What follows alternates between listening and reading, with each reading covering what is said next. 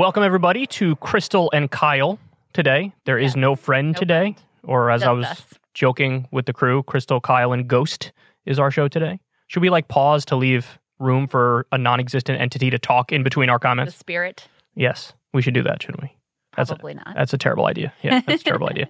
All right, so we got something going on later in the week. We're traveling somewhere, so it's just Crystal and I today. We weren't able to squeeze in a guest, but that's okay because, truth be told, I like talking to you. Well, thank you. I certainly hope so. I enjoy it. You have a lot of that ahead of you in your future. If things work out. That is very true. That is very true. If things work out, that sounds like a threat. Anyway, all right. So a bunch of stuff we're going to talk about today. There's been a rehashing of the COVID wars on the left that I want to talk to you about. Yes. Briahna Joy Gray had on Rico Suave and Walker Bragman.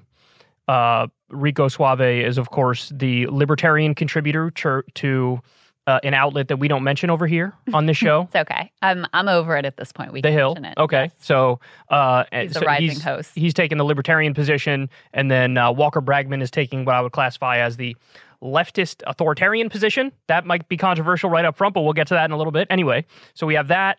I got a follow-up on Hannity shitting all over student loan debt relief, which is incredibly obnoxious because he even threw his own workers under the bus. Right. And now it's just straight up lying about it. I didn't say that. I'm being taken out of context. It's so unfair. Biden calling Republicans semi-fascists. We're going to get into a discussion about whether or not that's... Well, there's one question is it accurate? Then there's another question of, is it good strategy? Should he right. do it? Should he do it? So those are separate things. And then I got, the dancing Finnish prime minister and some Ben Shapiro stuff. So we got a lot of stuff to look forward to here. So let's start off with Briahna Joy Gray.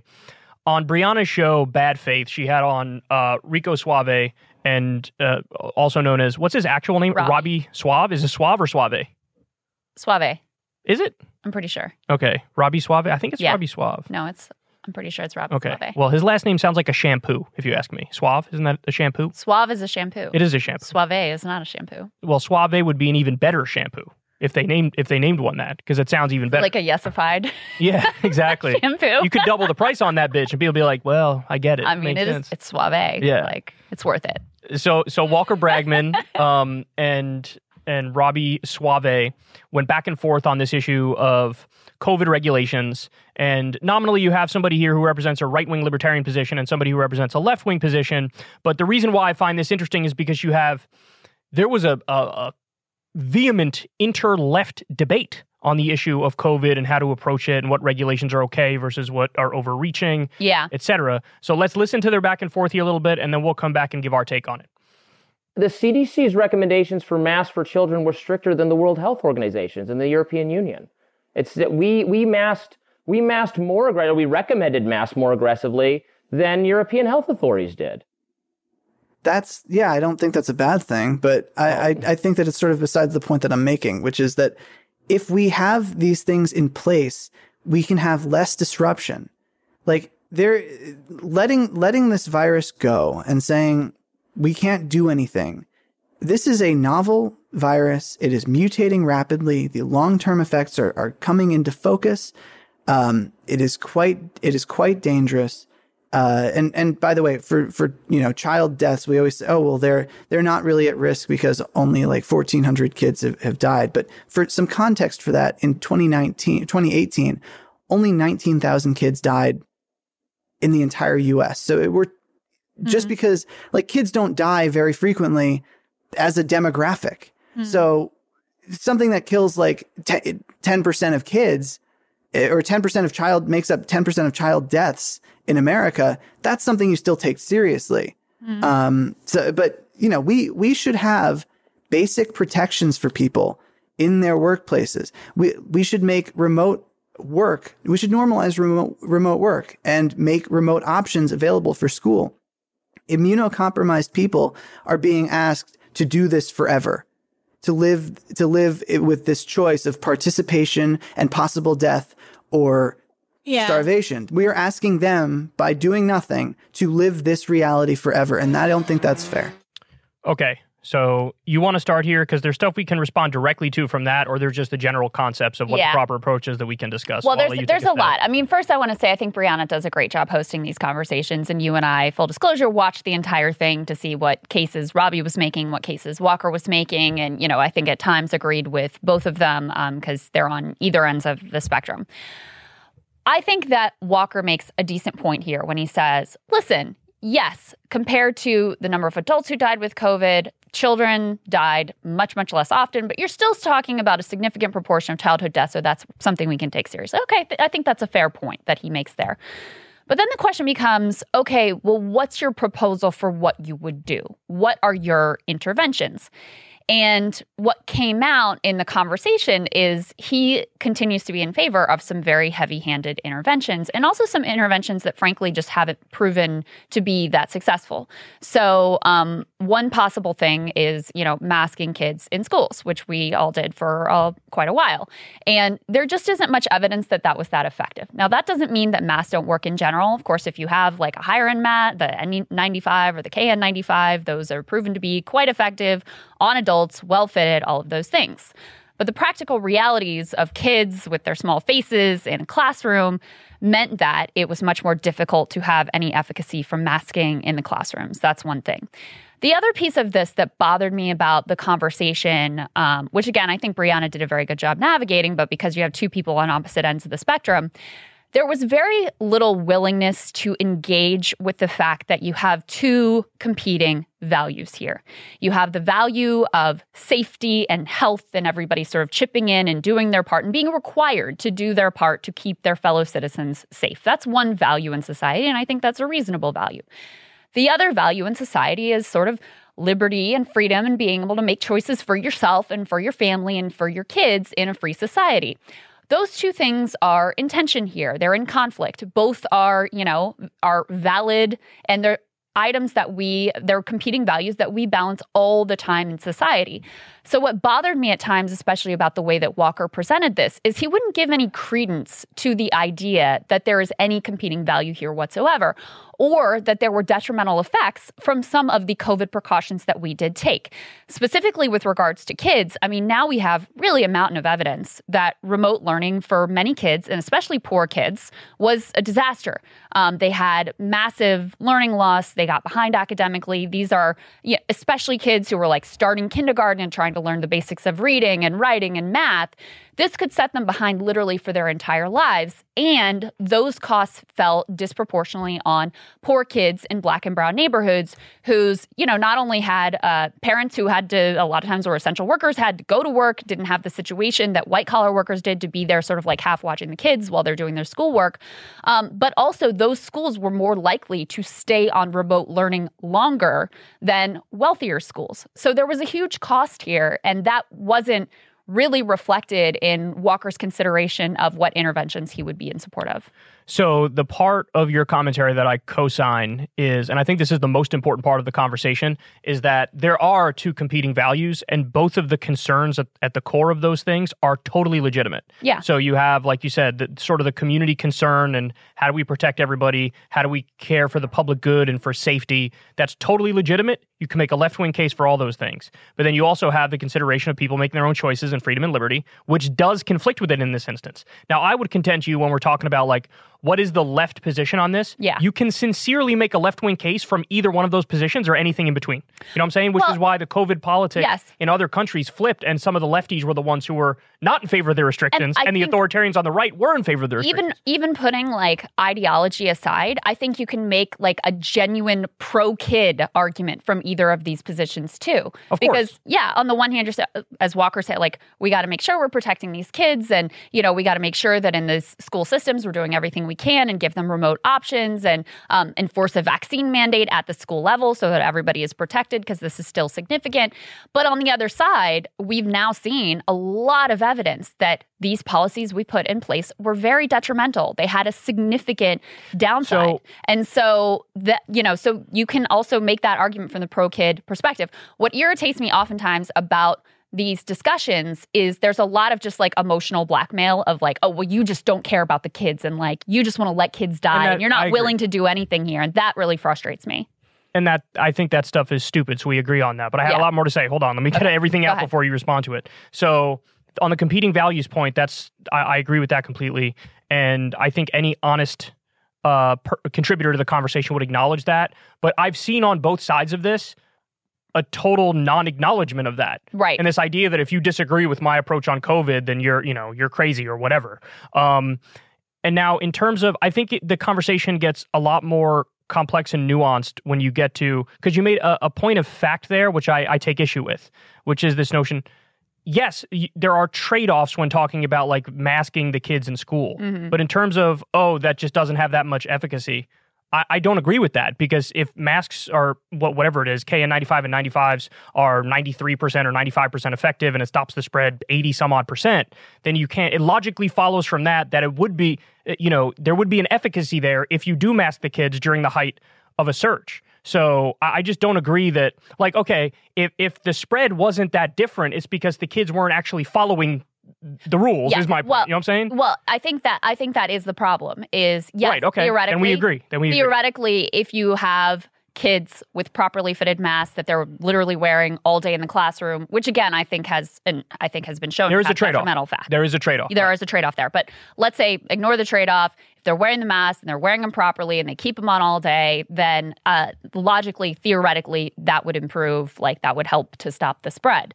But in the real world, when this has been studied, they're kids. And so the spread's they similar. Don't fit them properly. They're too big. Mm-hmm. They're not wearing the right kind. They have to take them off at lunch and, to get a drink of water. And all of those things, the messiness of actual reality has made it so that intervention did not turn out to be all that effective. So we actually agree. I'm glad that we had that back and forth, because now we totally agree. All right. So, but now let's go point for point with the specific COVID regulations. So let's start with just the general idea of mask mandates. Obviously, they're unenforceable, but we'll do pre-vaccine and post-vaccine. I do want to say one other thing, though, big picture, before we get into the specifics, which is that, and I think this is where I also have an issue with the way that Walker approaches this, which is we do live in a democracy. And it is very clear at this point, like people have come to accept a certain level of risk in their lives. It's a fairly small number at this point that would argue for things like, as he does, banning indoor dining, at this point. Yeah, so let's get to all that. Requiring masking in all of these settings. And I do think that overall, like, democratic will and where the society has landed on these questions, I think that should be factored in as well, because the public has made a judgment about where they want to draw the line on risk versus safety. All right, so let's go masking. Pre-pandemic, mask mandate. Support or oppose? Pre-vaccine. Pre-vaccine, yeah. Mask mandate. Support. I support too. Okay. But now in terms of how you enforce it, I actually think what we did is more ideal, which is you're not literally enforcing it at the barrel of a gun. Yeah. It's more of like a dictate from above that's sort of loosely socially enforced, right? Yeah. And they got into this because the pushback from that, which they got into, which I think is tough to respond to, is because Walker basically still wants a mask mandate. And Brianna and Robbie were both pushing him on, well, if the mask for you, the N95 or the KN95 is like 85-90% effective, then no one's stopping you from wear the mask. It's no problem. Go ahead, do it. And so if you're able to do that and make that choice, like, why do you want to enforce on all these other people the mandate that they have to wear masks? And I think he had trouble responding to that in the moment. I think, when you have a massive surge and you don't have vaccines, I think the marginal difference between two-way masking and one-way masking, I think it matters a lot more. And I do also think that there's like a social conformity piece of this, where if in general everyone is wearing masks, people are more likely to wear masks, where if in general people aren't wearing masks, they're less likely to sort of conform and be part of that system. So I think that is a part of it as well. Well, but see, the thing is, the trade-off in the restriction of freedom or the regulation of doing a mask mandate pre-vaccine is more than made up for in what you're gaining, because then you get to say no lockdown. If you all wear masks and everything's open, people would pick that 10 out of 10 times over, we're going to force your ass to stay at home. Yeah, you know although that was, yes. I mean, that's our view, but I don't think that is like Walker's view. Well, that's not his view, but forget Walker. And now I'm talking to you. Like, I want to know your feelings on all this stuff. I'm just saying, like, yes. So that is the way I view it, is I'm in favor of those kinds of restrictions, but don't do the lockdowns, keep the schools open, pre-vaccine. All right, you're getting ahead of me. Let me keep going point for point here. So masking, post-vaccine. mask mandate, support or oppose, given the facts we know about this vaccine? Oppose. Yeah. I mean, I think the moral landscape changes significantly once you have easy availability for a vaccine.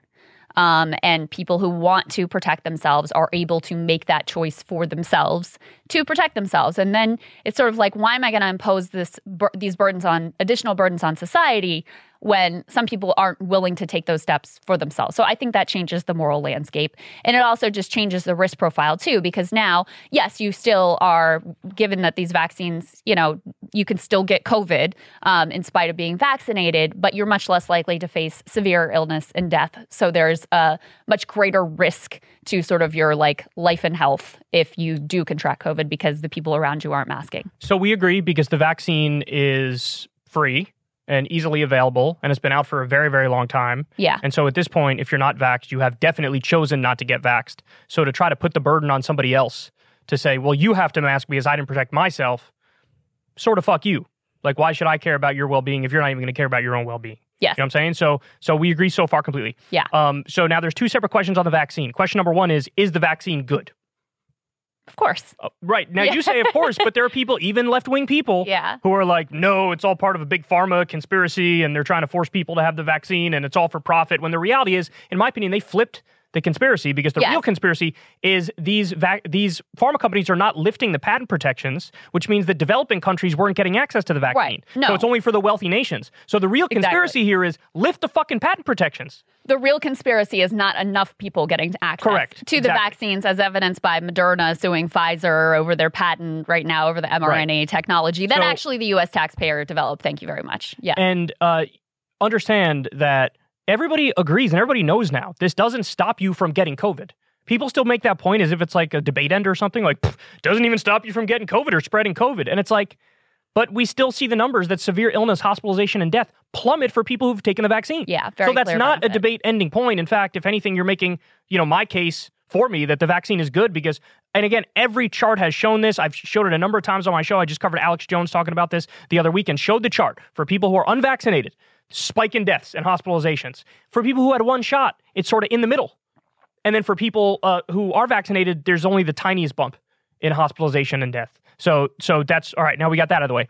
Vax mandates. I'm in the camp, the same camp you are, basically kind of like a middle ground, because this to me is where the values really come very directly. Oh, they are totally in conflict. Yeah. And so, I supported the direction of the Biden administration when they're saying, okay, let's do a vaccine or test mandate. Like, if you really don't want to get the vaccine and that's where you're landing on this thing, like, we think that it would benefit you, but if you're willing to subject yourself to a testing regimen, okay, fine. You're not going to lose your job over it. You're going to be able to, go to school, live your life, all those sorts of things. Personally, I think that's kind of the right middle ground approach to strike. I do. Okay, so we mostly agree. I do think there might be a little area where we disagree. But so first, our agreement.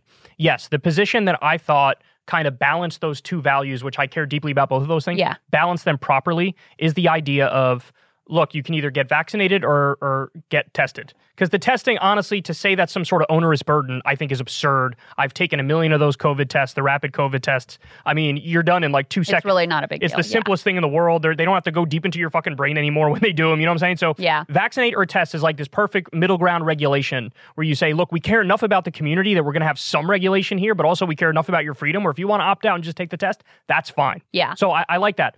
Our tiny area where we might disagree, and we'll see right now, is I don't have a problem at all with schools saying, in order to go to this public school, you need to get the COVID vaccine, because they already do it with polio, they already do it with measles, they already do it with rubella, they do it with a list of 10 vaccines. So to say that this one is so special because a bunch of idiots fucking politicized it, I don't agree with that, and I think that's conceding to an irrational mob.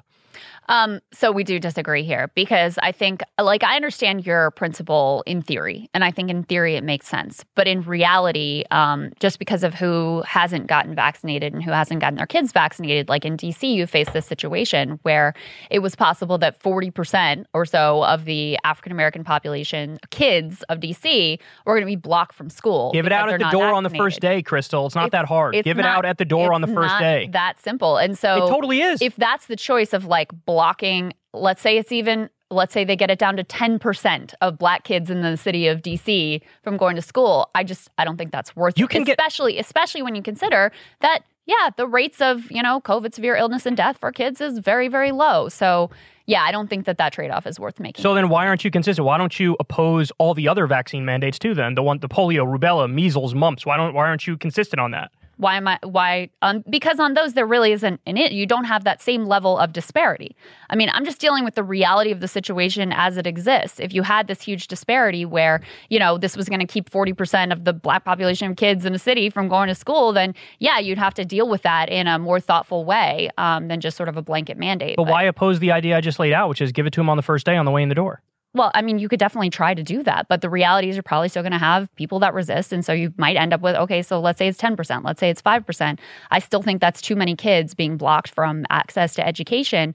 And for what? I mean, what ultimately is the risk that you're worried about? You're worried about more people getting it when it's at this point, it's really relatively mild and not that big of a risk, not that big of a threat. I don't understand why that trade-off makes sense. It's because it's conceding to an irrational mob. So anybody can gin up any issue based on no evidence whatsoever, and all of a sudden all of society has to kowtow to their nonsense? No. But this isn't You didn't complain about polio, you didn't complain about mumps, you didn't complain about rubella, you didn't care about any of these. Now all of a sudden, because you watched some shitty thing on Reddit, all of a sudden you think, oh, well, this is infringing on my freedom, so no, I'm not even going to let my kid get it. I don't care about the political statement that it makes. I care about what is the impact on those kids right now for this school year.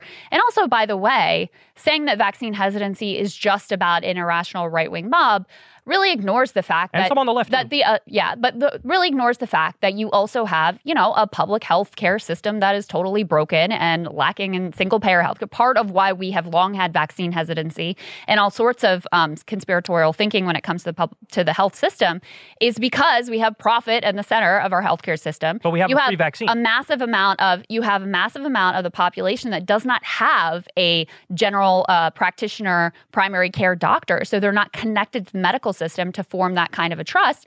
And you have a legacy of discrimination in the African American community when it comes to the healthcare system that has engendered understandable mistrust. So to just say this is, about conceding to the outrage mob, I don't think that's fair. And then again, like I said, I really don't care if it sends what political message it sends. What I care about is what is those kids' experience going to be like this year right now for their education. Okay, we have a free vaccine.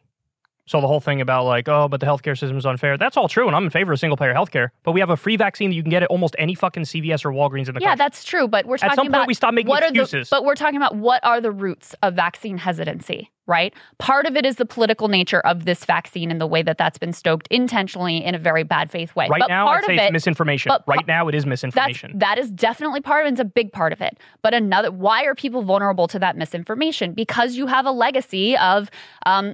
intentional discrimination, especially in the African American community, from the medical establishment. You have a legacy of profit at the center of our healthcare system instead of health. And you have a legacy of so many Americans, millions and millions of Americans, having no trusted connection to the healthcare system so that they have a doctor who can go to and explain, okay, here's why we trust these. Here's why it's good. Here's why I think this makes sense for you and for your kids and for your family. So you can't just wave your hand away and suddenly the fact that we don't have single payer and we don't have Medicare for all doesn't matter in this instance. Of course it matters. Of course that's the backdrop for part of why you have this issue. Okay, I don't want to get into a longer debate about this, but I am proactively saying treat this vaccine like all the other vaccines that we require for school and make it as easy as humanly possible so they can get it on their way in the door. So that's my position. All that other stuff you said might be valid, but that is my position. And I don't think that's an irrational position. I don't think it's irrational. No, I'm just saying not at all. My position is dealing with the reality as it exists. I'm saying to change the reality. Of which kids change the reality. Okay, but that's going to take time. Agreed. It's not something you just snap your fingers. So I'm not saying snap your fingers. These kids are starting school right now. Okay, so what are you going to do? Are you going to bar them from school or are you going to let them go to school? I would let them go to school. In the same way you and I were haranguing the Biden administration, say, why are you not using the Defense Production Act to make these monoclonal antibodies? Let's be proactive here. Let's do something about that. It's the same spirit that I'm bringing to this debate about school vaccines. But look, we disagree on that one little part of it. We generally agree on the idea of vaccinate or test was the correct policy. I would also add to that after a while, at the point we are now, I'd be fine if that all goes away anyway because we're past the surges of COVID. If we get another surge, then I understand the vaccinate or test policy coming back. I mean, that's the other piece of the particular variants we have now are quite mild. there's still, if you are unvaccinated, there is still a risk, but it is not as high a risk, even, with the early variants. It's just, even if you're unvaccinated, there's a lower risk because they're more mild. They're more infectious, but they're milder. And that's the more than about 400 people who die every day. They're overwhelmingly unvaccinated people. Yes. So in other words, get your fucking vaccine. Don't be silly. Anyway, all right, so what do we have left? Single payer, we obviously agree on. This is something that would have prevented about 330,000 deaths, according to Public Citizen in a report that came out. That's an easy one. Paid medical leave, again, easy one. The last two, which one of them I think is easy for us. The other one, we'll see. But lockdowns in general. I think looking back on how everything was treated from the beginning, I agree we probably never should have done a lockdown in the first place. There would have been, we never did at the national level or the federal level. I mean, we did, some states may have taken those sorts of actions, but honestly, a lot of it was bottom up, like the businesses themselves being like, I can't get enough people to come into work. And people naturally not wanting to go out shopping because they see all this stuff on TV, like, holy shit, this is crazy. But as a matter of principle, I do think it would have been better to keep everything open and just do the basic health regulations, like pre-vaccine, you do the mask mandates. Post-vaccine, you do the vaccinator test policy, so we drive up those vaccination numbers. So anyway, I think the lockdown one to me is actually relatively easy looking back on it. Yeah. Japan, for example, was able to, they didn't get hit with a giant surge for a very long time, even when they kept everything open, because they had universal masking at the time. And I prefer that to any sort of semblance, whether it's federal or state level or whatever. I prefer what they did to any kind of lockdowns, whether they be semi-lockdowns or bottom-up lockdowns or whatever. Do you think that if we hadn't, because I mean, we never had, let's be clear, like a full lockdown, like certain places did, like China no, did, not even like close. Australia, not New even Zealand, close, we no. never had anything approaching that, but we did have a lot of businesses closed and we had a lot of restrictions. And some states like California were very restrictive. Indoor dining and those sorts of things banned and shuttered for quite a while. Do you think if we hadn't had those sort of state or local imposed lockdowns, do you think we would have gotten the economic support that we got from the government? I mean, I think we would have gotten some of it, definitely not all of it. And the reason I say I think we would have gotten some of it is because there was a natural downturn in the economy anyway, because people were just free of their own volition, sort of scared to go out and act like normal. Yeah. So there would have been a downturn. It would have hurt small businesses. They would have done some version of small business support. They wouldn't have been to the extent. But also, you got to understand, like, half of the COVID packages to try to rescue the economy, in my opinion, were just a giant grift, sort of like what you saw with the Wall Street bailouts in 2008. Yeah. I mean, the airline industry getting billions and billions of dollars, saying, hey, you can only get this if you don't fire people in your industry, and then they turned around and took the money and fired them anyway. So that's the sort of stuff that I look at and say almost all the big business help was like a scam in my eyes. The small business help, not so much. I support that small business help. Yeah. Yeah, I guess I agree with you more or less on the lockdowns. That's just my only question is if we had a blanket national policy of like no lockdowns, if that would have given politicians an excuse to basically say like, you're on your own, because there still would have been a huge economic hit. Of course, no doubt about it. And so that's my only concern is that would that have given them an excuse to not do anything to help workers who were, completely screwed and continue to be completely screwed. And then the final one here is remote work. Oh, I mean, I'm full support. I support remote work too, but more as a matter of principle, really not even having anything to do with COVID. Agreed. And the thing with remote work, I mean, it really is like the boss class very upset about it, not because productivity fell off at all. In fact, there's no sign that workers were any less productive when they were working from home. And, if you're the type of person who wants to come into the office, I think you should have that option as well. Right, but they really like having their eyeballs on where it's like a control mechanism. There's also a powerful real estate developer incentive to get people's butts back in seats, because if you don't have these commercial real estate buildings filled, then that's bad for them. So there are a lot of sort of business and corporate incentives to force workers back to work. But not just in this instance, but as you're saying, this is sort of disconnected from COVID. One of the things that the pandemic seemed to have done did create a real shift for the way that a lot of white collar and other workers were thinking about and relating to their job, where it was like, I really object to the idea of your job is who you are. And by having remote work available for people, it kind of, created this shift and this disconnect where they were able to reconnect with other parts of themselves and other values in their life that were important to them. And so I value that as well. I agree. So anyway, in summation, the left-wing position on COVID regulations, I honestly think you can make an argument that any position on the spectrum is a left-wing approach, because left-wingers value freedom and liberty. They also value community and public health and safety. And so, I think that it's fair to call almost any position on that the left position. And me personally, I was in favor of sort of like a moderate approach that tries to balance as much as you can those two competing values. And it seems like you more or less agree with that general. Yeah, the thing that frustrated me, I always was sort of like a COVID centrist, I guess, in a way. Yeah, I would say the same. Yeah. I guess I was in the like vaxxed and relaxed me too, yeah. kind of camp. Yeah. It really frustrated me when people would pretend like this was a black and white issue. Oh, and in either people direction. do it all the time on both sides. Yeah, they do it all the time. That's what really irritates me, because it is complicated. Like super complicated. It's hard to balance. Which is why there's so much fighting. Different people are going to have different interpretations of where that line should be drawn. And again, to go back to my point about we do live in a democracy, I think that's really important. And you do have society at this point, like having drawn a line more in favor of, all right, let's go out and live our lives and let's do our thing. And I think that information is also important to keep in mind. Chris Hedges supported a vaccine mandate. We asked him that, remember? Yeah. He supported a flat vaccine mandate. Yeah. And then I think Richard Wolff opposed it. So, these are two left-wing, icons. Lefties. Yeah. I mean, the only thing that I can't really support is the people who are just outright, anti-vax, that's just not based on the science. I agree. It's one thing to say, listen, make your own choice and I'm against the mandates, but to dispute the very clear data that says severe illness and death is reduced. Totally dishonest. But I will add to that, and some people might disagree with this, I actually find the hard vax mandate people to be not as bad, but I still really disagree with that position. And this is coming from a guy who supports a vax or test policy. Right. The hard, you must get the shot in your arm, and that's the end of the conversation. Just don't pretend like that doesn't conflict with the idea of my body, my choice when it comes to abortion. There's also, because that does. That's the polar opposite of that view. There's also some anti-science in there as well, because they want to ignore all of the negative effects of the things that they're imposing and not talk about, what it did to kids when schools were locked down and those sorts of things. So there is a sort of depression and anxiety spiking with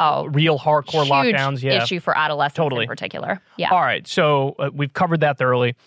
All right, so now we're doing a little bit of a follow-up here on the Hannity segment we did where he was talking about the student loan debt relief, and he comes out against it, of course, and he even throws his own workers under the bus. Mm-hmm. So Sean somehow, through the grapevine, sees that there's backlash to this, and everybody's kind of making fun of him, and then he goes out. I think the person he's talking to here is one of the producers on his show. So this is one of the people he was talking about. Yes, so he brought out the person to be like, I totally agree with you, bro. So let's watch, guys. Funny. I don't know if you noticed the mob, the media mistook some words that I said about this. I was talking about myself and how when I got out of, when I ran out of money and I got out of college because I didn't have any money to continue, that I still had to pay off my debt at a time where I was living paycheck to paycheck. And I ended up writing a check, $58.05 every month to Jamaica Savings Bank. And I paid off my loan, and it wasn't easy to do. This basically, if you have a $125,000 income level limit, there's nobody that gets out of school that is, unless you went to law school or you have some very specific skill, is going to make that kind of money. And so everybody starts out, but they also capped it at 5% of what your income is, which is pretty low for somebody starting out. Although I would advise people to get rid of their debt as quickly as they can. That's just my own humble advice. I'm not a financial advisor. Do what your own financial advisors tell you to do. So what was the problem? The fact that you could commiserate? Oh, the fact was Hannity doesn't even want his own employees to get free college tuition or no, you don't. You want us to believe in the American way, which is capitalism and freedom. And quite frankly, I don't even know what a college education is worth these days, considering what they're teaching our kids. So as far as I'm concerned, a trade might be a much better path at this point. Well, it's capped at 5%. What I'm saying is that every other person that came before them that took out student loan debt, in other words, freely entered into an agreement to pay it back, should not expect others to pay off their debt. Exactly right. That's all there is to it. And I'm speaking from my own experience at a time in my life when I had no money and was living paycheck to paycheck, didn't have a safety net of any kind. There was no government program ready to help me out if I wasn't able to pay back my student loan debt. And I paid it back. And in the end, I actually think it builds character.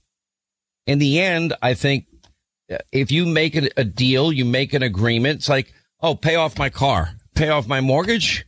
Where does this stop? Where does it end?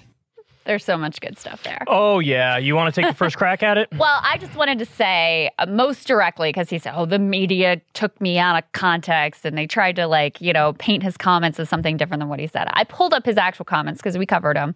And he directly said, we have a lot of young people that work on my TV show. They're not making $125,000. They're now eligible to get, in some cases, up to $20,000. In other cases, $10,000.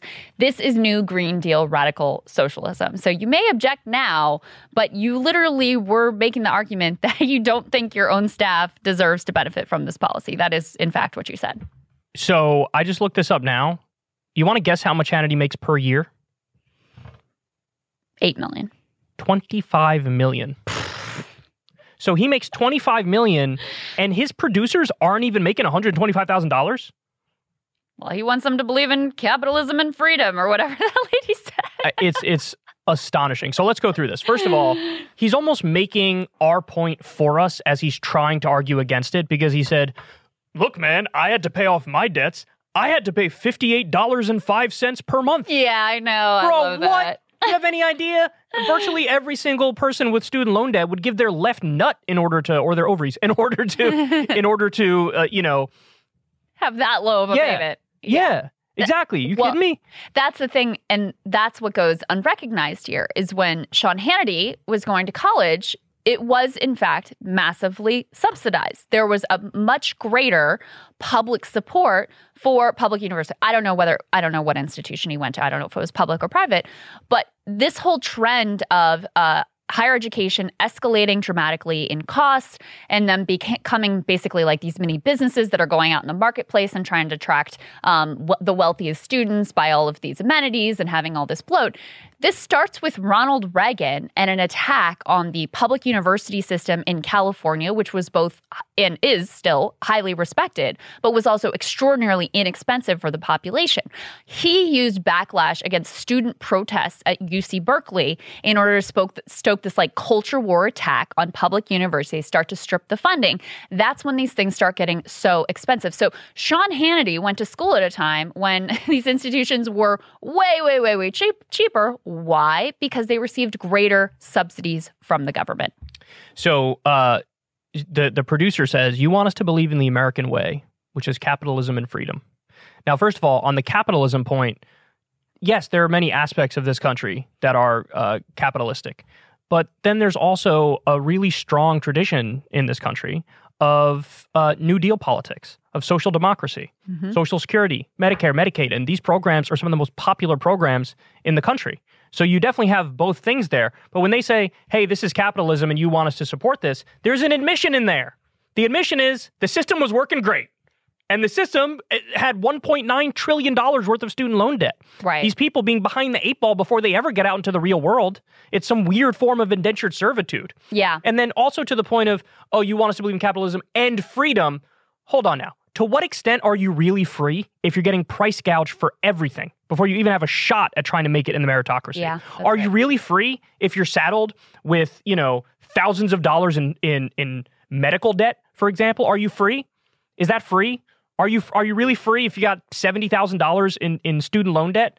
No, you're free to try your best to pay that back by any means necessary. And if that means taking some soulless shit-ass job that you hate in order to do it, well, then you're going to do that. Yeah. Right? This is a point that I've been trying to make for a long time, which is left of center politics, social democracy and to the left of it. A lot of the people who advocate for this and believe in it because it does give you more freedom. That is more freedom. It is freedom to say, you know what? Certain things are off the table in a civilized society. You're going to have a roof over your head. You're going to have your health care paid for. You're going to have your education paid for. And then we can reasonably say, hey, in this 100-yard dash of life, we're all starting at the 0-yard line. You're not starting at the negative 70-yard line. And, right. And Mitt Romney's kid is not starting at the 80-yard line. Well, you know what I'm saying? And you see this very clearly when you look at the data of how millennials are doing versus how older generations are doing. And at every single milestone, millennials are behind, whether it's starting a family, buying a house, having kids. And a big part of the reason that they're behind is because they've been saddled with this massive amount of debt. And there's been, a lot of sort of caricaturish painting of who is benefiting from this policy. You know, if you ask most Republicans, it's like gender studies people, wealthy gender studies majors and lawyers and doctors and whatever. The reality is actually 63% of people over the age of 25 in America have some college education. Now, they don't all finish their degree, but actually those are the most sympathetic cases because they got the debt and they didn't even get the degree. That's why you're seeing a lot of the leaders of the new labor movement have some college education. Chris Smalls at Amazon Labor Union and Derek Palmer, both community college dropouts. Jazz Brzak over at Starbucks, who was one of the first workers to help organize in Buffalo and help spark this nationwide labor movement, was literally a Rhodes Scholar. And so, you know, you have all the smearing of like the Starbucks barista who spent 7 years in college and wasted their time, and now they're slack or like working at Starbucks. It just shows real contempt for the working class, and it also shows how narrow their definition of the working class is. Right. But even, and I know this is a point you've made often as well, even if you're looking at their narrow definition of like white dudes in hard hats or driving a truck, a lot of those people have student loan debt as well. Of course, right. So, yeah, I mean, their whole thing is very caricaturish, and you can really tell that this is like a moral issue to them. I mean, that's when she's talking about we believe in the American way, and Sean Hannity saying like, I think it's good for your character to have to pay off like mountains of student loan debt. They really see this as like an attack on a core moral value, but they don't seem to have that same issue when it's gigantic corporations who are getting big giveaways, or rich people, as you know, in the tax cut plan that passed under Trump, that are getting gigantic giveaways.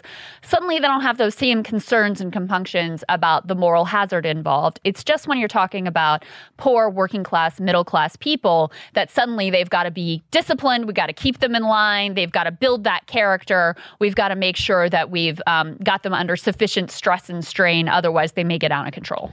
They view poverty as a moral failing, as a character flaw, as something you earned. Right. And to them, it's not about a broken system that takes good people and renders them hopeless and in trouble. But again, you know, some of the facts I always come back to are the idea that we have millions of people who are working poor in this country. They work a full-time job and they're still poor. You can't look me in the eyes and tell me, well, you just got to try harder.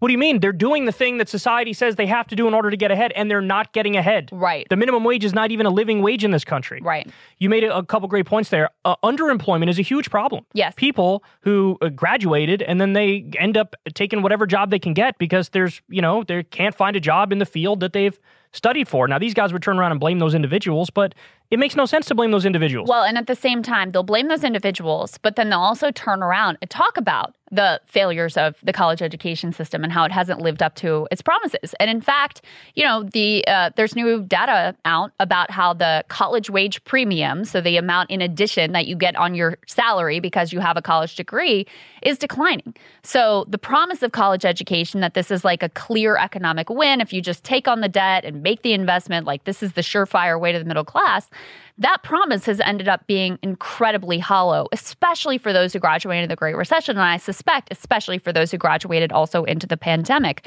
where it turned out they were sold a bill of goods. So when this lady he's talking to says something like, I'm not even sure college is really worth it considering like what they're teaching our kids, she has a point in that the promise of college has not lived up to expectations. You still have so many millions who graduate or who can't graduate because the debt burden and the costs are too high and they have to drop out.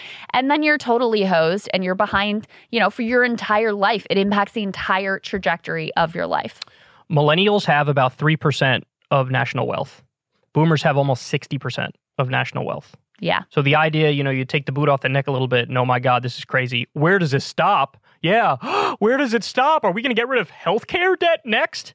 I fucking hope so. Yeah, I fucking hope so. And the final point I want to make, which is one I've made time and time again, is one I just forgot. No, there was, when they're like, when they talk about how people say, I paid off everything I owed, so what the hell? I find that just as stupid as like when you give women the right to vote, somebody says, well, what about all the women who lived and died and didn't have the right to vote? This isn't fair to them. Right. Or the day you end indentured servitude, like, what about all the people who lived and died as indentured servants? This isn't fair to them. Yeah. Like, no, if a good thing is a good thing, then as Martin Luther King famously said, the time is always right to do what's right. Yeah. So, you can't, I find those objections so absurd. It's like saying we have to live in a perpetually unfair system because if we make it a fair system, then it's unfair to the people who got fucked already. Yeah. I also get really frustrated with the argument that well, this doesn't fix everything. It's like, no shit. No one said that it does, but this is what we can do right now. So why not do that? And by the way, I think by taking this step right now, you start to build momentum and the intellectual groundwork to do more, because you're basically making a case to the nation that these students were ripped off, that they deserve help, and that the college system is broken. So yeah, that creates an opening for, okay, well, let's do more. Let's figure out what happened here. Let's have free college. Let's have, tuition control so it doesn't continue to skyrocket out of control. Let's reinvest the public sector into education. So it's about education again, instead of about, fitness palaces and all these extra amenities that have made the costs continue to escalate and escalate completely out of control. And that's the other reason why some of these people are shrieking, is because some of them know. Ted Cruz knows, for example, that this is actually going to help the Democrats. Yes. And so they're throwing everything they got at it, which is, by the way, politically backfiring. And we should also say, it's not just Republicans. Some of the people freaking out, melting down the most are neoliberal Democrats. Tim Ryan. Yeah, Tim Ryan, Paul Begala. I mean, Tim Ryan is just total shameless political operator. He thinks that this is the right position to take in Ohio, which I don't even think is correct. It's definitely not correct. So he's just trying to put his finger in the wind and just failing to do that. But Paul Begala is a great example. Larry Summers is a great example. Jason Furman, who was an Obama economic advisor. I mean, they have been melting down over this. And I think it's because it really represents a direct challenge to their economic ideology, which has been dominant now for at least 40, probably 50 years in this country. See, for those guys, I actually think that they are stupid enough to think this is bad politics. Whereas with some of the conservatives, I think they know actually this is going to help them and we don't like that. Notice Trump hasn't said a single word about this. Why? Because I think he knows that it's popular. And so if he goes out there and is like, oh, I'm against this, it's a little more, that's more of a risk. Yeah. Maybe some of them have convinced themselves of that, but now we have the polling to prove quite otherwise. I mean, you have almost 2/3 of the country in several polls saying yeah, we support that, or we think that it should go further. I honestly think for a guy like Larry Summers, who has been a primary architect of the neoliberal economic order we've been living in, especially with the Clinton era, and also was an advisor with Obama, and now apparently also has Joe Biden's ear at times. I think he feels this type of blanket debt forgiveness to be a direct affront to his legacy and his worldview, and that's why he reacts so strongly to it. Well, it definitely is that. It definitely is an affront to their whole project and their whole worldview. I just also think they might believe their own bullshit and drink their own Kool-Aid on that. I think possible. Larry Summers might actually think, this is a bad idea politically. It's not even going to be popular. It's very popular. Anyway. All right, guys. So let's talk a little bit about Joe Biden. Came out in a speech recently, and he did not mince words, and he said that the MAGA wing of the Republican Party, they're effectively semi-fascists. Yes. So that's what he said. Now, that was part of the same speech where he went after Republicans aggressively for voting against the IRA, for voting against the CHIPS Act. He sort of listed a whole bunch of things, like every single Republican voted against lower prescription drug prices. Every single Republican voted against, whatever, fill in the blank with, 15% corporate minimum tax rate. He went in. And it was very clearly not the Biden we're used to seeing where, their fever will break and they'll work with us after Trump. No, that didn't happen. But now it looks like at 1,000 years old, he's finally like, oh, yeah, maybe these guys are part of the problem. Right. Who would have thought it? So he says this semi-fascism thing. And, of course, the right is... Oh, there's a meltdown over it. They're melting down over it, and they're acting like Trump never said anything that was even close to as egregious as this. It's like, are you kidding me? That was a random Tuesday for Donald Trump. Yeah. When he launched his fucking campaign, he said, the Mexicans, they're criminals, they're rapists. I assume some are good people. He launched his fucking campaign by saying, remember when he called for a total and complete shutdown of Muslims coming in the... again, this is child's play for Donald Trump. He probably calls Biden and every single Democrat a communist before he eats fucking breakfast over on Truth Social. True. Okay, so anyway, Larry Hogan, who's a moderate Republican governor, Maryland, right? That's where he's the governor? Yes, correct. He comes out and, he's trying to pave a lane for himself on the Republican side, which is literally the most hilarious thing I've ever heard. Good luck, bro. This guy, I mean, dude, he wouldn't even get 1%. He wouldn't even get 1%. No. It would be the saddest thing I've ever seen, but he clearly wants to run for president. He comes out, he's going to take a stand here against Biden and tell you why this rhetoric is not good. Take a look. So you heard my conversation with the DNC chair, Harrison, about semi-fascism as a label that President Biden has applied to Republicans. What do you think of that? You know, I think it's that kind of divisive rhetoric on both sides that's really bad for America. And I've been talking about the toxic politics. And when if Republicans are calling Democrats socialists and communists, and we have the president of the United States calling Republicans fascist, I don't think it adds to the overall discussion. We ought to just talk about the differences we have on the issues and focus on the problems that most people in America want us to focus on. All right. So let me ask you. I actually think this is a very interesting conversation. Yeah. Number one, should Biden have actually called Republicans semi-fascists? So there's a question of, is it accurate? And then there's also a question of, is it politically intelligent to do so? So is it strategic to do so? So go ahead, take a crack at those. Okay, so first I want to read what he said here so we have the complete context. He says, what we're seeing now is either the beginning or the death knell of extreme MAGA philosophy. He called out those he labeled as extreme Republicans and said, it's not just Trump, it's the entire philosophy that underpins the, I'm going to say something, it's like semi-fascism. So in terms of, is it accurate? I think it's hard to deny in terms of Republican elites and some of the figures that they nominated that it's accurate. I mean, Trump literally just put out a statement this week that was like, you should basically install me as dictator. He did do that. So he did do that. Like, yep. Kind of hard to deny. Now, where I always draw the line here is, and this is, across the board, you can say like, go after the people in power. I mean, the Trumps of the world, the other people who are elected in office, who are running for elected office, like be relentless in calling them out, call them be accurate, but these people deserve your total and complete scorn. That's different from the general population. And this is what Republicans are trying to do with this is to say they're talking about you. Yeah, they're talking about you. He just called half the country fascist. And that is just not even close to true. That's not what he said. And I think he was pretty careful to make it clear that he's talking about Trump and his sort of like allies and acolytes in Republican leadership.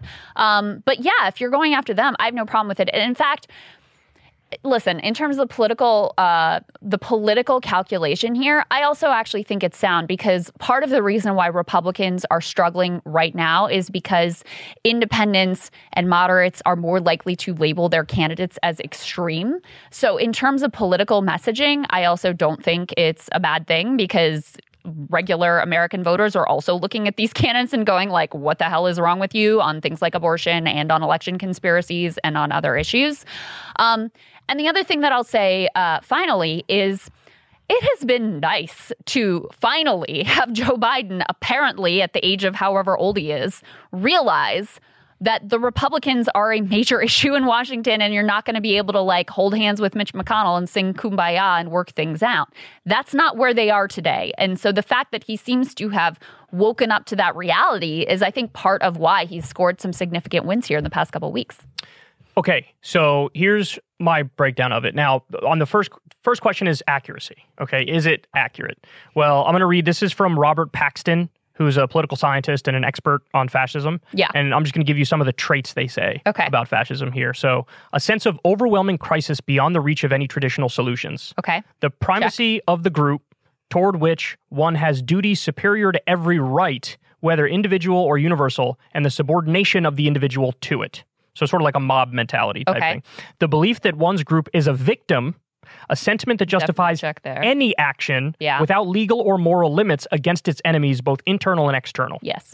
Dread of the group's decline under the corrosive effects of individualistic liberalism, class conflict, and alien influences. Okay. The need for closer integration of a purer community by consent if possible or by exclusionary violence if necessary. Okay. The need for authority by natural chiefs, always male, culminating in a national chieftain who alone is capable of incarnating the group's historical destiny. The superiority of the leader's instincts over abstract and universal reason. The beauty of violence and the efficacy of will when they are devoted to the group's success. Yeah.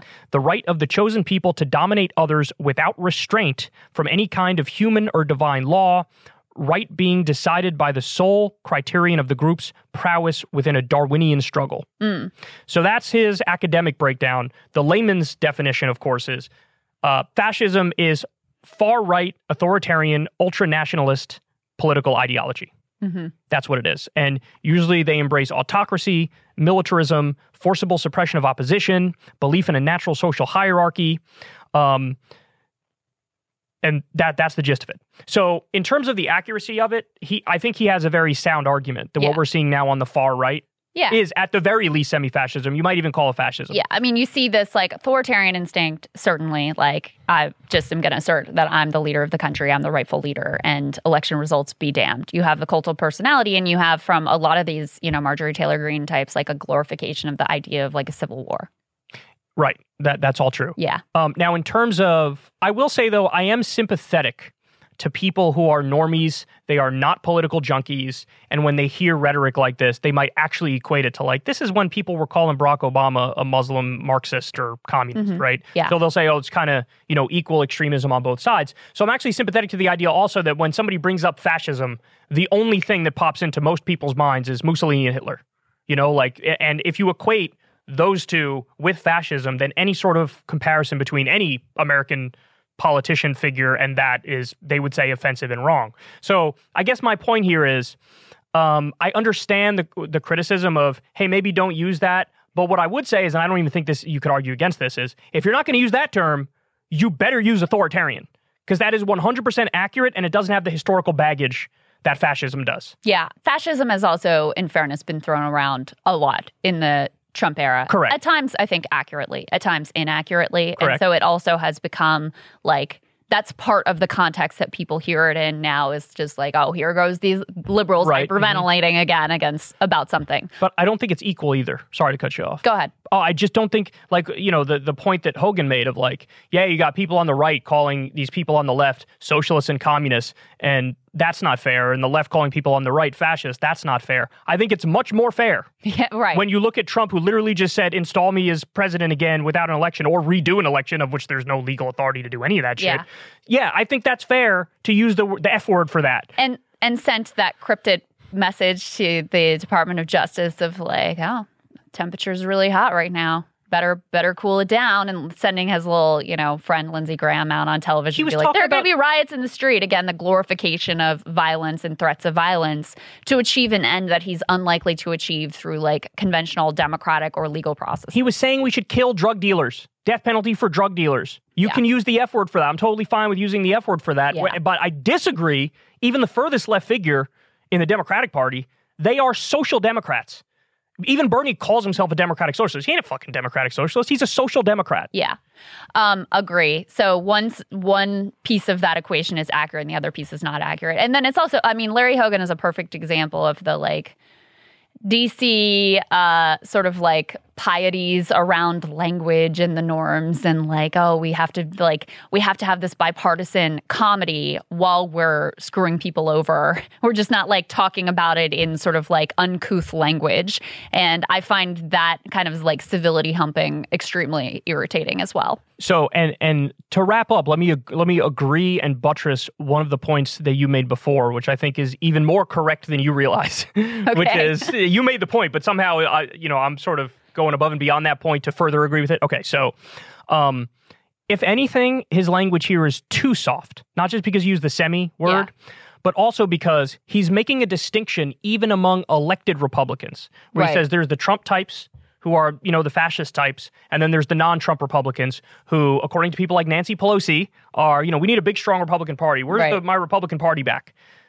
I hate that distinction, because even with what you'd say is the best of the anti-Trump Republicans, it's Liz Cheney who voted with Trump 93% of the time. Right. So if anything, you're too soft on the elected officials, and you're too strong. Well, he didn't say it, but the taste you have in your mouth is he's perhaps too strong against your average Republican voter. Where I always try to make a strong distinction between here are the elected officials, they're the problem, and it's virtually all of the elected Republicans.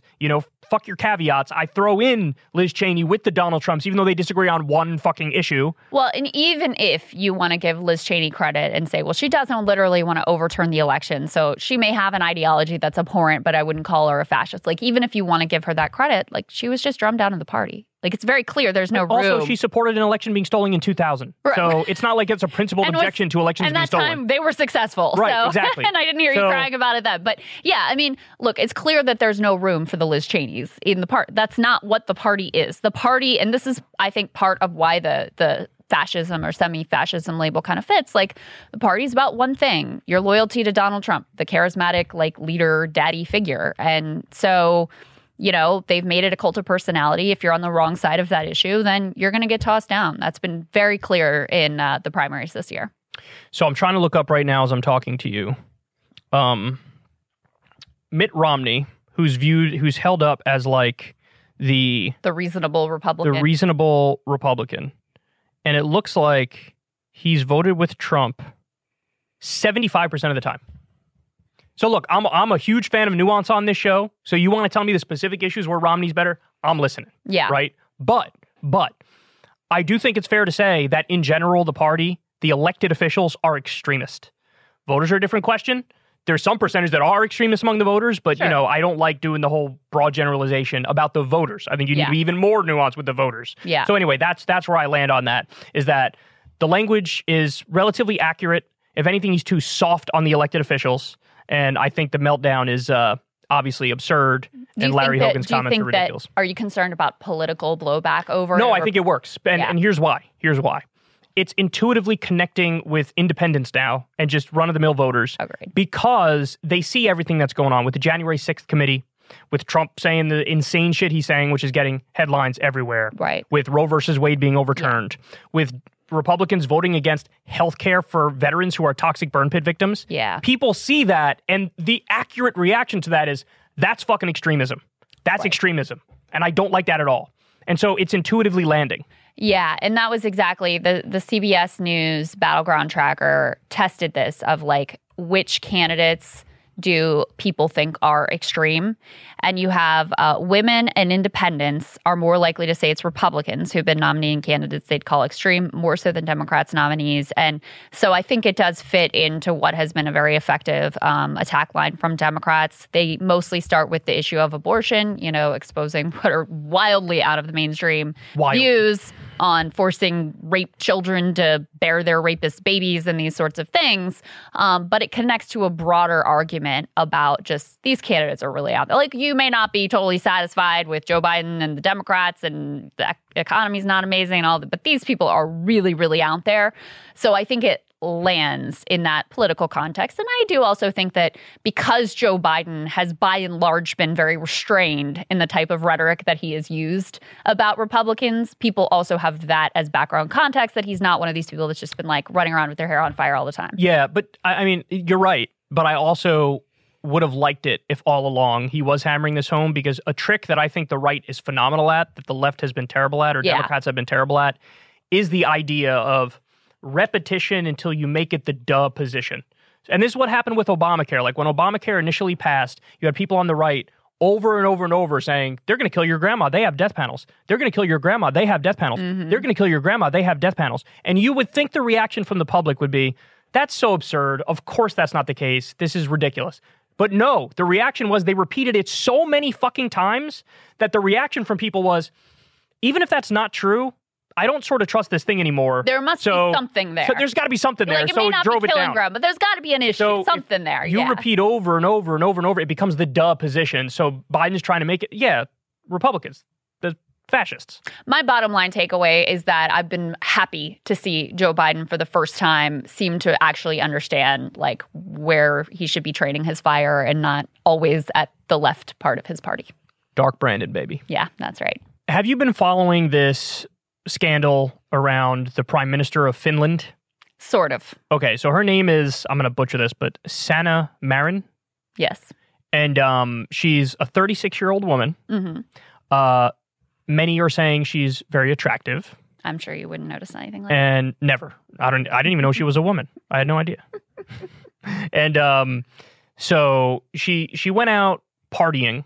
And again, this is while she's prime minister. She went out partying, and there were, pictures of her, and she was dancing, and they were having fun. So guys, go ahead and throw that graphic up on the screen there so we can show everybody. Now, on the right here is Sanna Marin.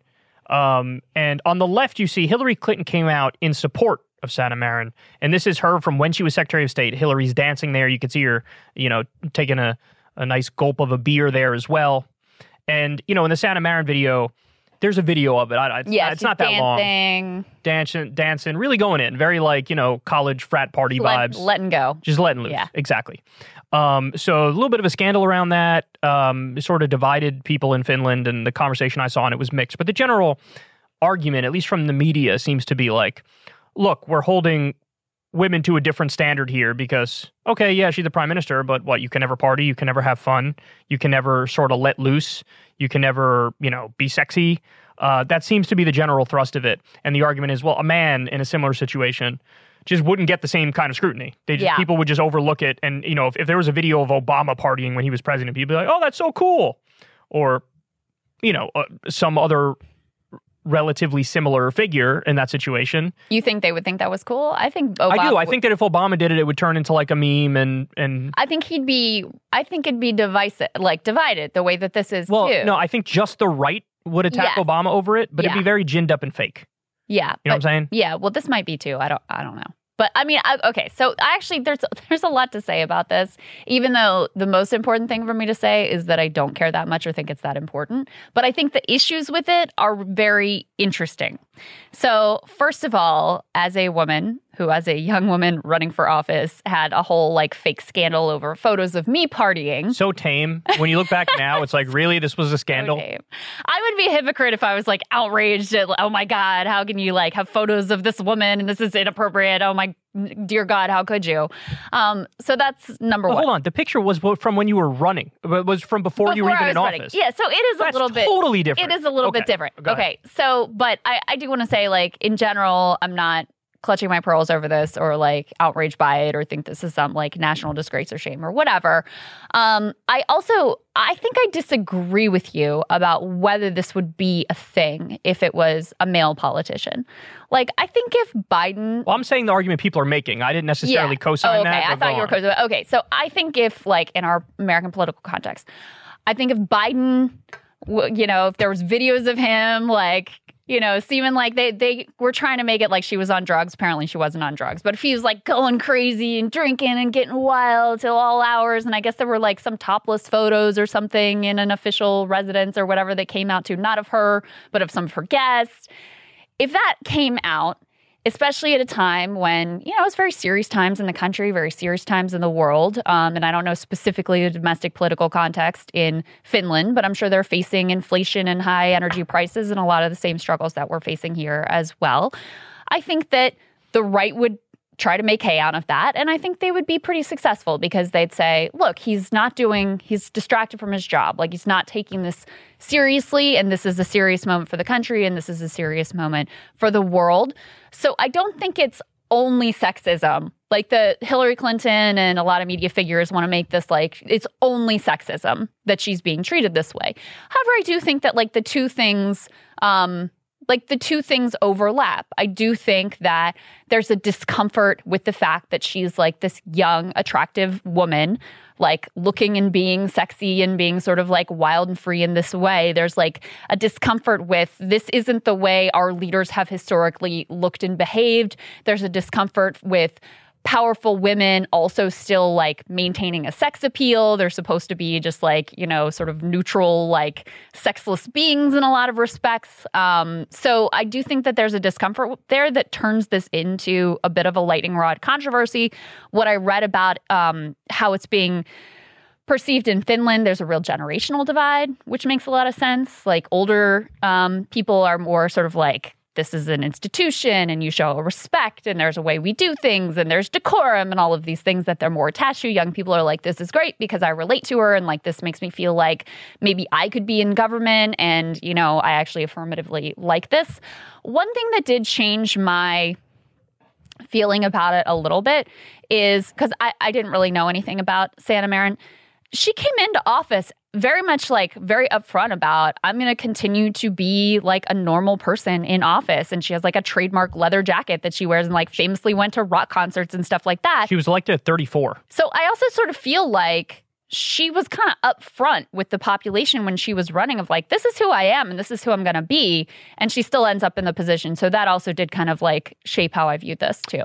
She was elected at 34. That's very young. Now, I was going to say some mildly critical things, but I just Wikipedia'd her, and she's apparently a member of the Social Democratic Party of Finland. Yeah, so now I have nothing but positive yeah, things to say about her because social democracy is based. Anyway, no, but okay, for real. So here was my thinking on this. The initial reaction, of course, is a reaction to the reactionaries where I'm like, who cares? Get the fuck over it. Like, exactly. That's the initial, that's the initial. As long as you're still like doing your work and doing well and pushing for the proper policies, I don't care, right? Yeah. But then I just stop and think about it and to just play devil's advocate for a second. And part of me does think this.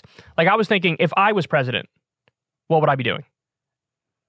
There is no world in which I'm president and I'm doing what she was doing. None. Right. Because when you, like, there's so much shit on the menu for you to take care of that you are like directly responsible for. Granted, if she's prime minister, I would be president in the context of the United States of America. Mm-hmm. And, she probably has, relatively speaking, a little fewer responsibilities than Joe Biden does, right? Yeah. But still a decent amount of responsibilities.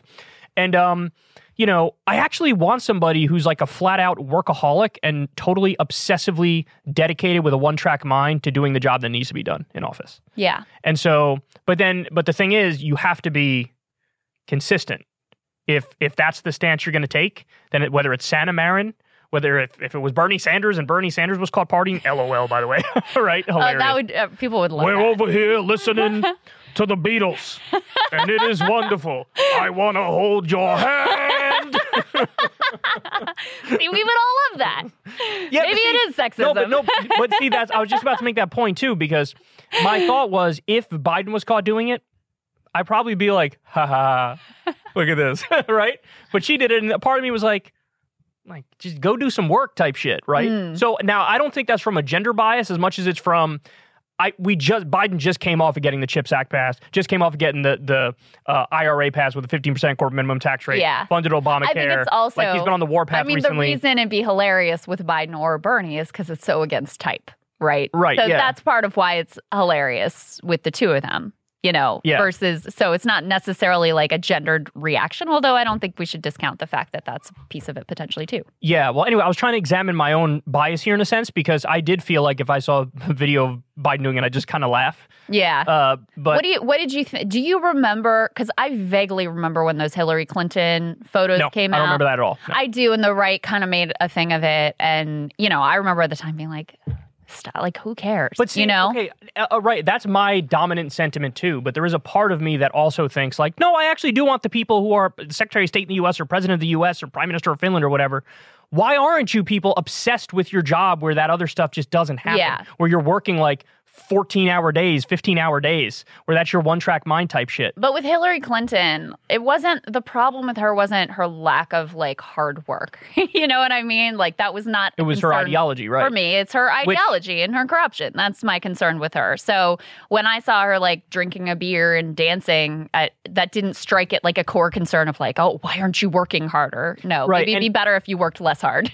Yeah. And we're less involved. It is kind of like the argument that both sides make when the president of the opposing party goes on vacation, where they're like, there they are on vacation again. And I always look at that and think, but hold on, if you're the GOP Twitter account, don't you want Biden to not be in office and not make policy decisions? Wouldn't you rather him be in Delaware 24/7? And vice versa with Trump. When he used to go golfing, oh my God, he's golfing again. It's like, don't you want that? Well, part of why I discount a bit that this is an entirely gendered reaction is because those sort of attacks, I mean, they used to attack Obama all the time for playing golf. Like, that was a relentless right-wing attack on Obama, was like going out and playing golf. They're doing that now with Biden in terms of his visits to Delaware. Actually, Rick Scott hilariously was caught like tweeting out like, oh, Biden's in Delaware again, while he was literally on the deck of a super yacht in Italy. Oh my God. Yeah, which is kind of amazing. But I mean, I agree with you that there is something to seeing those photos, especially at a time of, national difficulties, national crisis, like food prices, energy prices escalating, people struggling, to then see your elites out like partying in this very carefree way.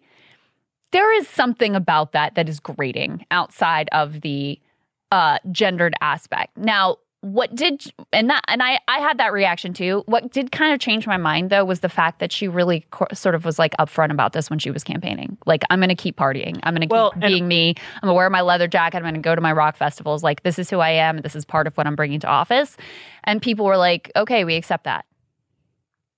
And also, being a member of the Social Democratic Party, I'm inclined to probably agree with most of her politics. And so that makes me want to go softer on her. But at the same time, that should make me want to go harder on her, because I should be like, why aren't you in office doing more social democracy stuff? True. You know? Mm-hmm. Yeah. So, yeah. anyway. Or like hold her to a higher standard, like, don't fuck this up. Yeah. You know? Hillary, of course, had to make it cringe by coming in with like the over-the-top support. Yeah. You know? I also was wondering if my reaction was influenced by Hillary taking her side. That made me want to err more on the side of like, well, maybe these conservatives have a point. Yeah. You know? I don't know. Yeah, honestly, I don't even know who it was that was criticizing her. I just saw the whole scandal, saw a bunch of articles, saw a bunch of headlines, and was like, oh, people are talking about this a lot. That is a good question of, was this, who was criticizing her? Because, I mean, I know that there was a domestic internal backlash over the photos. Yeah. I mean, she tearfully responded and was like, I'm just a human being. Sometimes I have to like have joy and fun in my life This is too. so quaint compared to U.S. politics.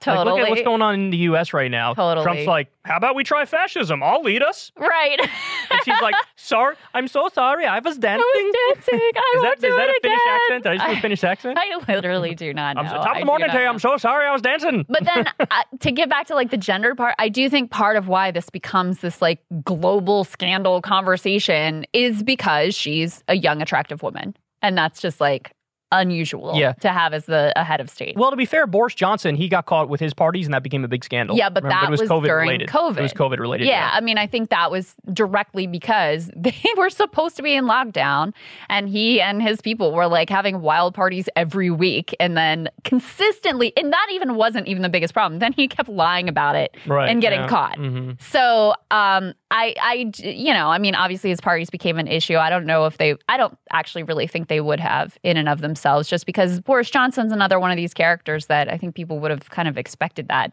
out It's of his, funny that like quote unquote leadership. World leaders are acting exactly like the kids who are going to college and are not allowed to party, but they go out and party anyway. Yeah. Like our world leaders are exactly the same. You know, they're like, let's do some kickstands, bro. Yeah. You know?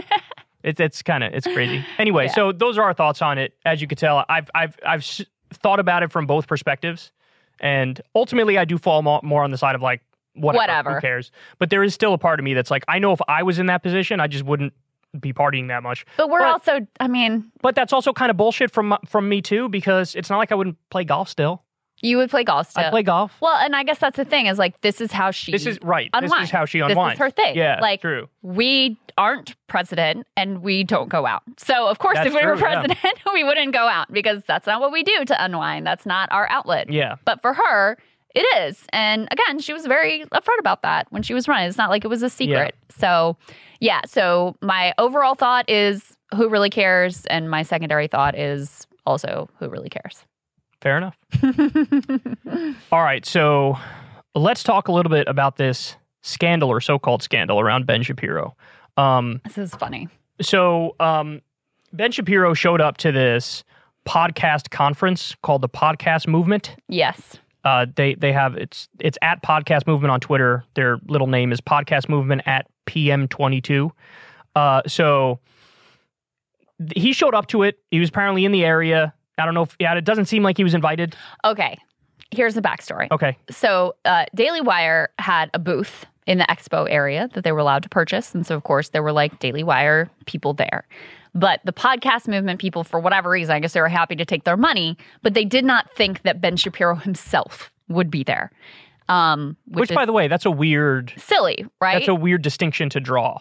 Totally. The Daily Wire allowed to have is the Ben Shapiro's news outlet there that is basically Ben Shapiro's baby, but you think that you can sort of like not have it. So you can take the money, but not get whatever backlash they apparently got from having Ben Shapiro actually there. So let me give everybody what they tweeted. So this Podcast Movement thing says, "This is hi folks, cringe. We owe you an apology before sessions kick off for the day. Yesterday afternoon, Ben Shapiro briefly visited the PM22 Expo area near the Daily Wire booth.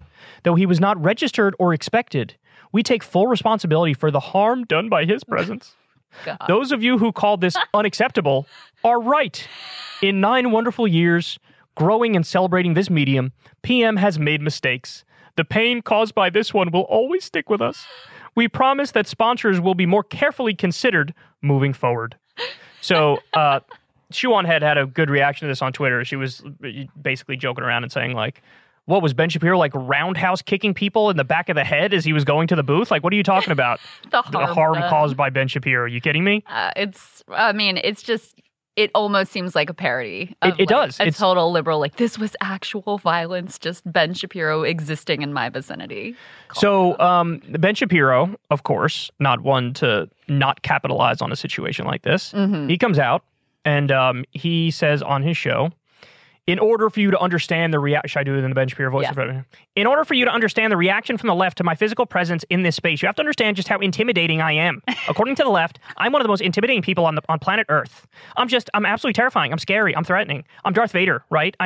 If I walk into a room, you don't know if I'm going to force choke you. You don't know that I'm going to strike you down with my lightsaber. You just don't know. I'm a dangerous human being according to the left. And then he continues here. Apparently, when he was there were people who came up and took some pictures with him and people who were admirers of him, which I'm not surprised by. Any sort of podcast conference, there's going to be some segment that are right-wing and some that like Ben Shapiro. He says, I mean, if this is the way you want it, this is the way you want it. If you want parallel economies, if you want parallel podcasting universes, if you want parallel advertising, if that's what you want, that is what you're going to get, and you're going to get it right in the face. The left is cruising for a bruising, and they are asking for it. That part I don't really understand. So I'll talk more about it in a second. Okay. I'm still not done. Oh, okay. There's more. Go on. We are willing to do this to all of you, because if you wish to excise us, if you wish to cast us into the cornfield, we're not all just going away. Half the country isn't just going away. Our mere presence threatening you, we're not just leaving. We're not just going to surrender the playing field to all of you. So keep going. Seriously, do it. Dare us. Continue. We're not going to surrender to all these people who simply wish us to disappear. That's not something we are going to do. Okay, so to your question, the part of like the left is cruising for a bruising and they're asking for it. What's he talking about? So I think that what he's talking about there is like, because of this mindset, because of like the censorship, because of, trying to not hear any counter opinions, the left is either cruising for a bruising, either in the media sphere or in the midterms for the congressional races. That's how I interpret that. I sort of interpret it as like a business thing, because he's talking about like if we want to split into two parallel universes. Isn't that what he says? Yes. So he's talking about how, some advertisers don't want to advertise on right-wing media. Although, by the way, I don't even really know what he's talking about, because he's got advertisers out the wazoo. Yeah, and we, as a matter of principle, have no advertisers. Right. But so I guess that's what he's kind of saying is like, well, we'll get way more advertisers ultimately than the left if they want to play this game of like bifurcating the media with conservative companies advertising on conservative podcasts and left companies advertising on left podcasts. That was kind of how, I don't know. I don't really understand that part, but there's a couple things that I'll say about this. I mean, first, obviously, like the podcast movement thing is like totally silly and total meltdown. Absolutely ridiculous. No one would have even heard about the fact that they had Daily Wire or Ben Shapiro there if they hadn't tweeted out there like it was actual violence Streisand thing. Effect, right? It's the Streisand effect. Yes, just stop, calm down. Like that was silly and absurd. So he's right about that, and kind of his mockery of them is absolutely justified. What really irritates me though is the way he lumps like all the left into that. Like this is the left that takes this approach.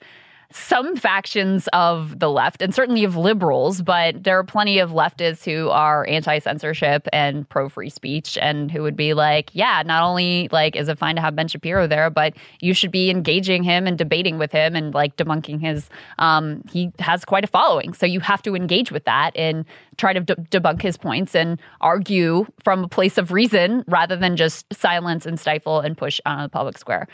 So that's one. And I think he kind of proves that point with the way that he then turns around and says, well, what they really want is they wish us to disappear. They want half the country to go away, because he weaponizes the fact that there's this like weird attempt, like clumsy attempt at censorship to feed something to his audience about how they hate all of you. They want to vanish all of you. They want all of you to disappear.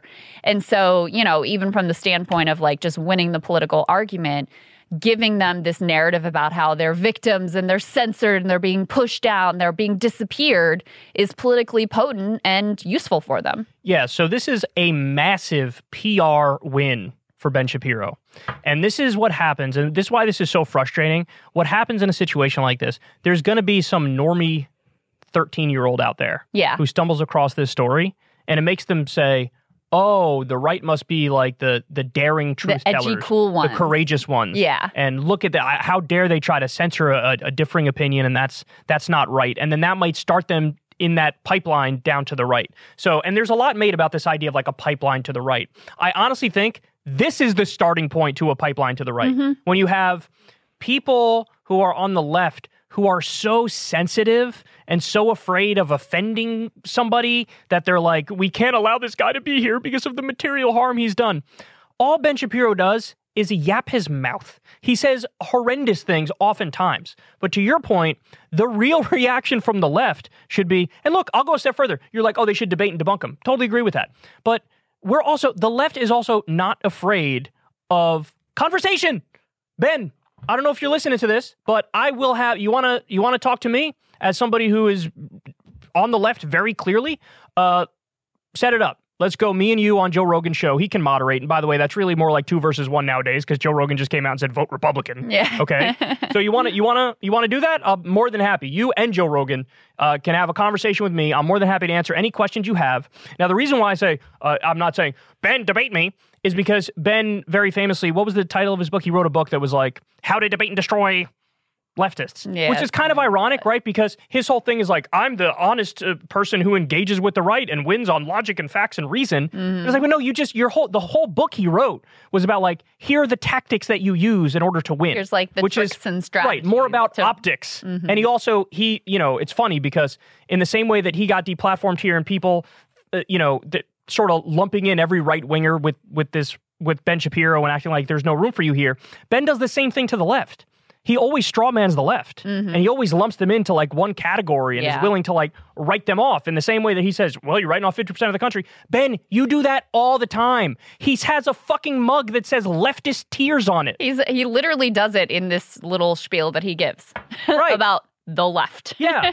Is that honest engagement, Ben? A leftist tears mug? Is that you saying, you know what, I'm kind of moderate, and I think the people on the left have some points on this issue and this issue? No, that's not what that is. That's not what that is at all. Yeah. So, look, it was a massive PR win for Ben Shapiro. I think the people who run this conference are comically stupid. Nothing could have been better than him. Nothing could have been better for him than this. So, the whole point of us talking about this, and I wanted to go that step further and say, there are plenty of people on the left who are willing to engage in good faith and probably change the minds of some people in your own audience. I'm the guy who had on Jordan Peterson in the midst of his fucking meltdown and still managed to have an open and honest and direct conversation where we got some quite interesting information about Mr. Peterson's positions, right? So, Ben, I'm willing to do it. Let's have the conversation. And for goofballs on the left who think this is the right approach, you look so silly and so stupid, and you turn everybody off. And if you guys want to jerk yourself off in your little fucking subculture bubble that never gains power, have fun doing that. I'm not interested in that project. I'm not interested in sitting next to people who already agree with me and talking about, oh, aren't we so right about everything? Oh, yeah, we're so right about everything. Oh, my God, shouldn't we leave everybody out who doesn't agree with this? Oh, yeah, let's do that. No, the real movement on the left, the real move on the left should be, I'll talk to anybody, anywhere, anytime, any place, and you know what? I'm going to stand up for my values and my policies and my beliefs, and I'm going to convince people along the way. Have the confidence to believe that your ideas are correct, that they are better, that people will respond to them, and that you don't have to go to these lengths of like just overt censorship to try to win the day, because ultimately it doesn't work. It usually backfires. Exactly right. Makes them look way cooler than they actually are. Exactly right. All right, guys, we love you.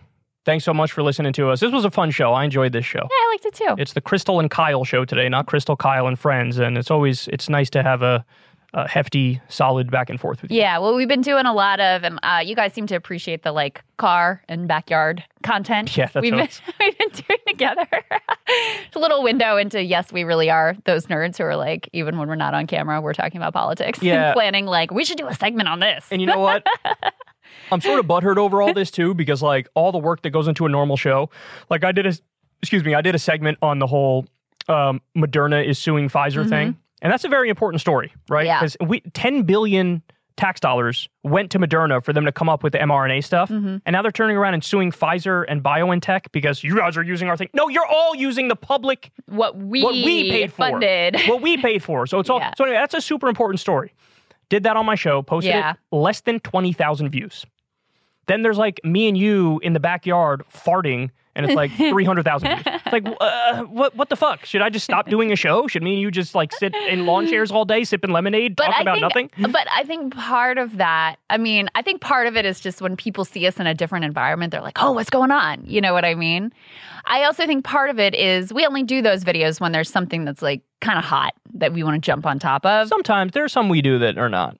We did the Republican presidential power rankings video. True. You know? True. So I don't know. People just like it. They just like it. All right. Can't argue with the people. We love you guys. We'll see you next week. Have a good one.